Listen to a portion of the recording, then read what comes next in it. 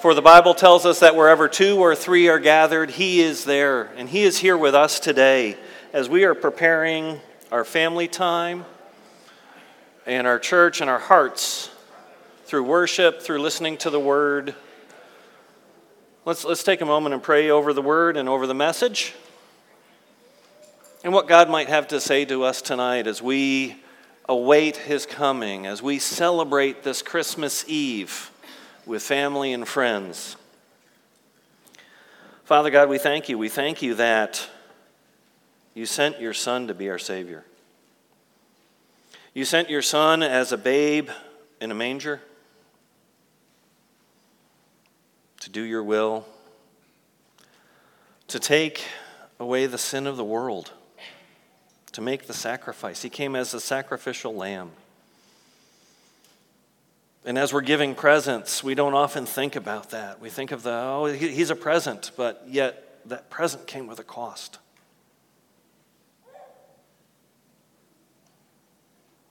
And that present came with a responsibility. And help us look at your word tonight to see what you would have to say to us as we continue to prepare our hearts to worship you at Christmas and throughout the year. We ask in Jesus' name. And everybody said? Amen. Amen. Jesus is the true light of the world.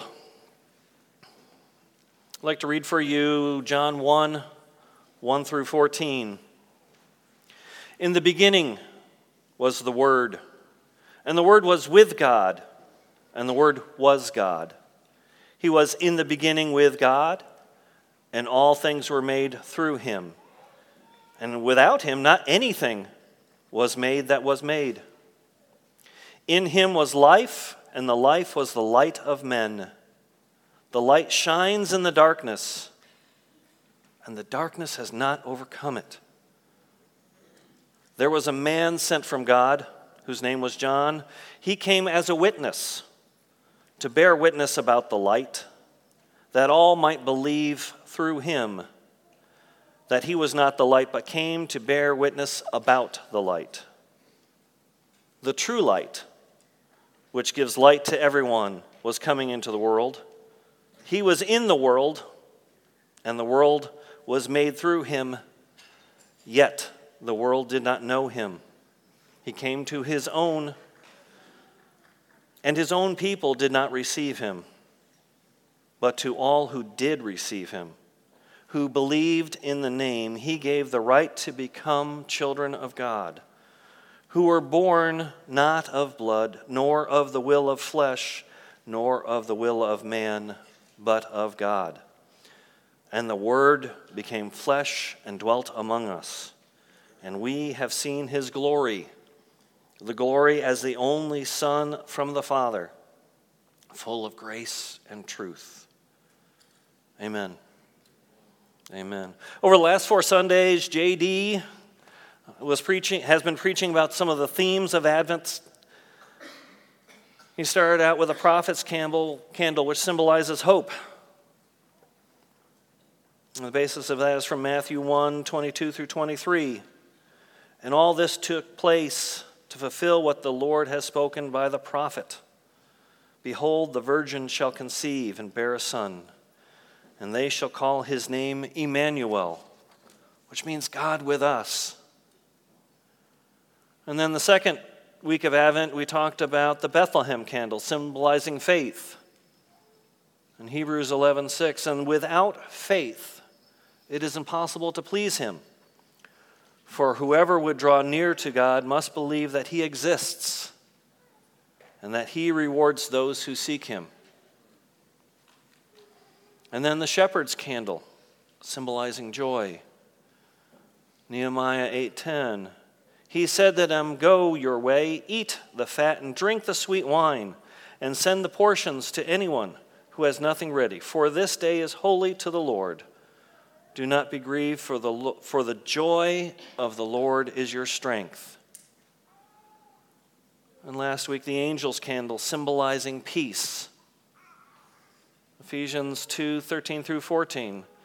But now in Jesus Christ, you who were once far off have been brought near by the blood of Christ.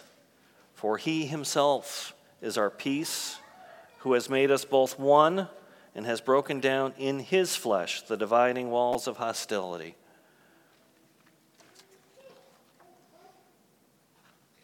Hope, faith, joy, peace. 4 pillars, if you will, of the Advent season themes that we as Christians rest our hope on, our prayers on. And now we come to the final candle, the Christ candle, which symbolizes the birth of Jesus 2,000 years ago. But yet Jesus didn't just come into existence 2,000 years ago, did he? He was with God long before that. Before the temple in Jerusalem was built, he was. Before Jerusalem even became a city, he was. Before Abraham, Isaac, or Jacob, before Moses, before Noah, even before Adam and Eve, Jesus was. As we read in the passage, he was with God in the beginning. He was the Word with God. He was the Word that would speak creation into existence. He was with God in the beginning as revealed in Genesis 1, 26 through 27. And then God said on the sixth day, I should say, let us make man in our image, after our likeness. Let them have dominion over the fish of the seas and over the birds and of the heavens and over the livestock and over all the earth and over every creeping thing that creeps on the earth. And so God created man in his image. In the image of God, he created him, male and female, he created them. He created you and I for a purpose. And yes, Jesus, the birth we celebrate at Christmas, he was there long before Mary gave birth to the baby in the stable. The prophets spoke about it, led by God. They foretold his coming birth. The heavens even declared his coming birth, as was read, as we see in Matthew 2, 1 and 2, and 9 and 11. Now after Jesus was born in Bethlehem of Judea in the days of Herod, king, behold, wise men from the east came to Jerusalem, saying, where is he who was born the King of the Jews? For we saw his star when it rose and have come to worship him. And then the king had a consult with the wise men and all that, and then came back and said, after listening to the king, and because he had told them to go to Bethlehem, they went on their way, and behold, the star that they had seen when it rose went before them, until it came to rest over the place where the child was. And when they saw the star, they rejoiced exceedingly with great joy. And going into the house, they saw the child with Mary, and they fell down and worshipped him. Then opening their treasures, they offered him gifts, gold, frankincense, and myrrh. We know the stories. But I think it's important to point out there, they rejoiced at the star, but they worshiped Jesus. Because even though as astrologers and faith, they believed in the power of the stars, and that's why they had focused, they recognized that there was a new king, a new Savior come into the world. And that's why they worshiped him. They didn't worship the stars anymore. They worshiped Jesus. And for some 33 years, God, Emmanuel, which means God with us, he dwelt among us. He dwelt among the disciples. And he taught with power and authority about God and his kingdom. And even as he did that, though, yet he was hungry, like us. He was cold, and yet he was hot too, like us. He mourned like many of us have mourned this past year. He was hurt, and he was rejected. And he was tempted. And all the things that we look back on this year and mourn about, he knew. He knew the pain and suffering he was experiencing, and he also knew the pain and suffering each one of us has experienced over the last year. And he also knew the joy that comes from his Father. And in all that, the Bible tells us he never sinned. From before he spoke the world into existence, he knew he had a mission. He had a job to do. He had his Father's will to follow. See, Jesus, when he was making the world, he knew Adam and Eve were going to sin. They were going to fall short of God's expectations. Just like he knew you and I would fall short of his expectations. Fall short of the standard that God set. That's why he said it, because we can't get into heaven under our own strength and under our own will. It isn't in us. We're not created to do that. There's a God-shaped hole in our hearts that longs for God, that longs for his power in our life. And God knew that. And God designed that. And that's why he sent his Son to be our Savior. God in his holiness cannot allow sin into heaven, but yet he wants us to be with him. So what to do? Well, he knew what to do because he designed it. It's not a surprise. It's not a plan B. It was his plan A all along that he was going to send his Son. And Jesus knew that. Knew that one day he would come as a babe wrapped in swaddling clothes, literally preparing to be that sacrificial lamb from the moment of his birth. And Jesus would then teach about the need for a sacrificial lamb and that he would be that. And he taught about his Father and his Son. He taught about how there is only one way to the Father, and that was through him. And how he came to be the light of the world. You know, at Christmas time, we always have candles and we light our Christmas trees to show forth light, to show that even in the darkest time of year, light overcomes the darkness. The light, Jesus is God's light of love to the world, God's redeeming love. But the world didn't recognize it. See, often we don't want a Savior. We think we can do it on our own until eventually at some point in our life, God comes up and says, really, how's this working for you? How's it working for you? I know I was in college when God kind of hit me upside the head with a spiritual 2x4. I had been running from him. And God said, how's it working? And I had to sit down and confess to him at that moment it weren't working too well. That the God that I had told was a handy crutch was the God I needed in my life. And at that moment I accepted him, and yet he came to his own people, and they did not receive him. And how often don't we receive him, even though we're called to? But at some point in our life, he calls us. He puts that choice before us. He puts that hole in our heart and says, well, how's it working for you?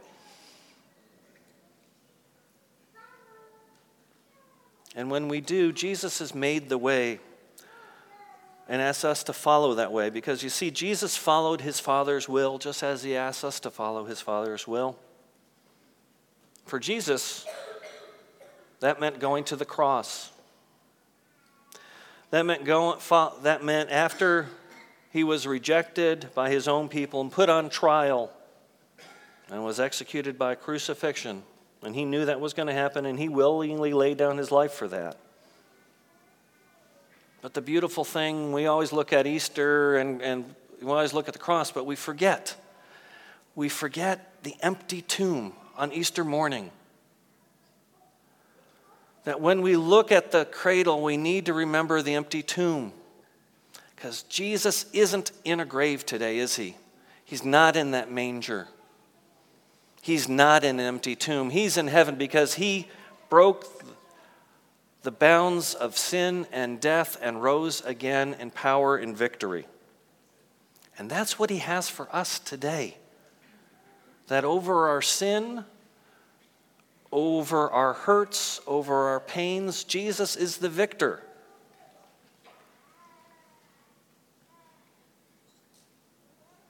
He was the perfect sacrifice lamb for our sins, and to all who would receive him, his finished work on the cross, to who believe in him, he gives the right to become children of God.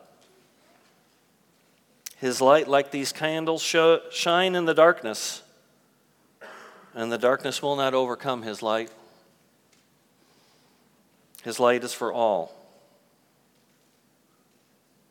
And amazingly, well, not amazingly enough, but Jesus, before he went back to his disciples, he commissioned them. And before he went back to heaven, sorry, I think I misspoke that. He said to his disciples, "All authority in heaven and on earth has been given to me. Go, therefore, and make disciples of all nations, baptizing them in the name of the Father, and of the Son, and of the Holy Spirit, teaching them to observe all that I have commanded you. And behold, I am with you always to the end of the age." See, Jesus today, and even tomorrow morning, he's no longer in that manger, is he? He came once. You know, when we celebrate birthdays, we don't celebrate the babe anymore, do we? We celebrate the child. We celebrate the adult. Tomorrow, when we celebrate your risen King. Celebrate your Lord of Lords, who isn't in a tomb, who is in heaven. And today, Jesus is sitting. Where is he sitting? He's not sitting outside the tomb, is he? No, he's sitting at the right hand of God the Father, preparing to return. But unlike his birth, where he came as a baby in a manger, lowly and meek, swaddled as a sacrifice for our sins. No, he's preparing to come back as a rider on a white horse. In the book of Revelation, we read about when John was taken up to heaven. And John reports, "Then I saw heaven open, and behold, a white horse. The one sitting on it is called Faithful and True. And in righteousness he judges and makes war. The eyes are like flames of fire, and on his head are many diadems. And he has a name written that no one knows but himself. He is clothed in a robe dipped in blood, and the name by which he is called is the Word of God. And the armies of heaven, arrayed in fine linen, white and pure, were following him on white horses. And from his mouth comes a sharp sword, with which to strike down the nations. And he will rule them with a rod of iron, and he will tread the winepresses of the fury and the wrath of God the Almighty. And on his robe and on his thigh he has a name written, King of Kings and Lord of Lords." He is coming back, not as a babe wrapped in swaddling clothes, no, as a Lord mighty and strong. So what's our Lord ask of us? What does he want us to do while we're waiting for him to come back? You know, the Pharisees, and they asked him, "Teacher, what's the greatest commandment? You know, what do we need to do?" Because they always thought about things in the law. And he said to him, "You shall love the Lord your God with all your heart, with all your soul, and with all your mind. This is the greatest and first commandment. And the second is like it. You shall love your neighbor as yourself. On these two commandments depend all the law and the prophets." So what's he calling us to do? Our King, our Lord, our Savior? He's calling us to love him, to listen to him, to pray to him, to spend time with him, to have a relationship, not just be here on Christmas Eve. Maybe you got, maybe some family member drugged you here today. I know for me that used to happen at Christmas time. He wants a relationship with you today. Hear that. He wants you to love him with all your heart, with all your soul, and with all your mind. To accept him as the Savior that he wants to be. And then when we've done that, like the disciples, he wants us to go and share him. He wants us to be his witnesses today. He wants us to witness to our neighbors and to our community and to the world. And tonight, as we continue in worship and reflect on this message, I'd ask, first of all, where are you with him? Do you have a relationship with Jesus? Do you love him like he loves you? He wants you to. He wants to talk to you today and have that relationship. And then as we continue in worship, we're going to take the candles. After the first song, we're going to take the candles, and then we're going to light them. We're going to have a couple families come down, light them, and then share. And you're going to see the light spread. And the light's going to push back the darkness. As we do that, think about what he calls us to do. Think about how he wants you to be sharing in his work of pushing back the darkness of this world. I think we can all think back to this past year and how darkness has seemed very oppressive. And how that has maybe changed some of our lives. And I would challenge us as a body that as we light candles tonight and pass them and share that light, that we'd be encouraged that his light overcomes the darkness. His light in us overcomes the darkness in our families. His light can overcome the darkness in our neighborhoods. His light can overcome the darkness in our city, in our country, and in this world. And his light is the only light that can. Amen. Heavenly Father, as we continue to worship, Lord, I pray that you would light a fire in each of us. A fire of your love, that as we celebrate your birth, we'd see through your birth the cross, and we'd see through that cross then the empty tomb, and that you're in heaven. And you have a mission, just like you had a mission for your son, you have a mission for us. To love you with all our heart, soul, mind, and strength. And to love others in that same way. In Jesus' name, amen.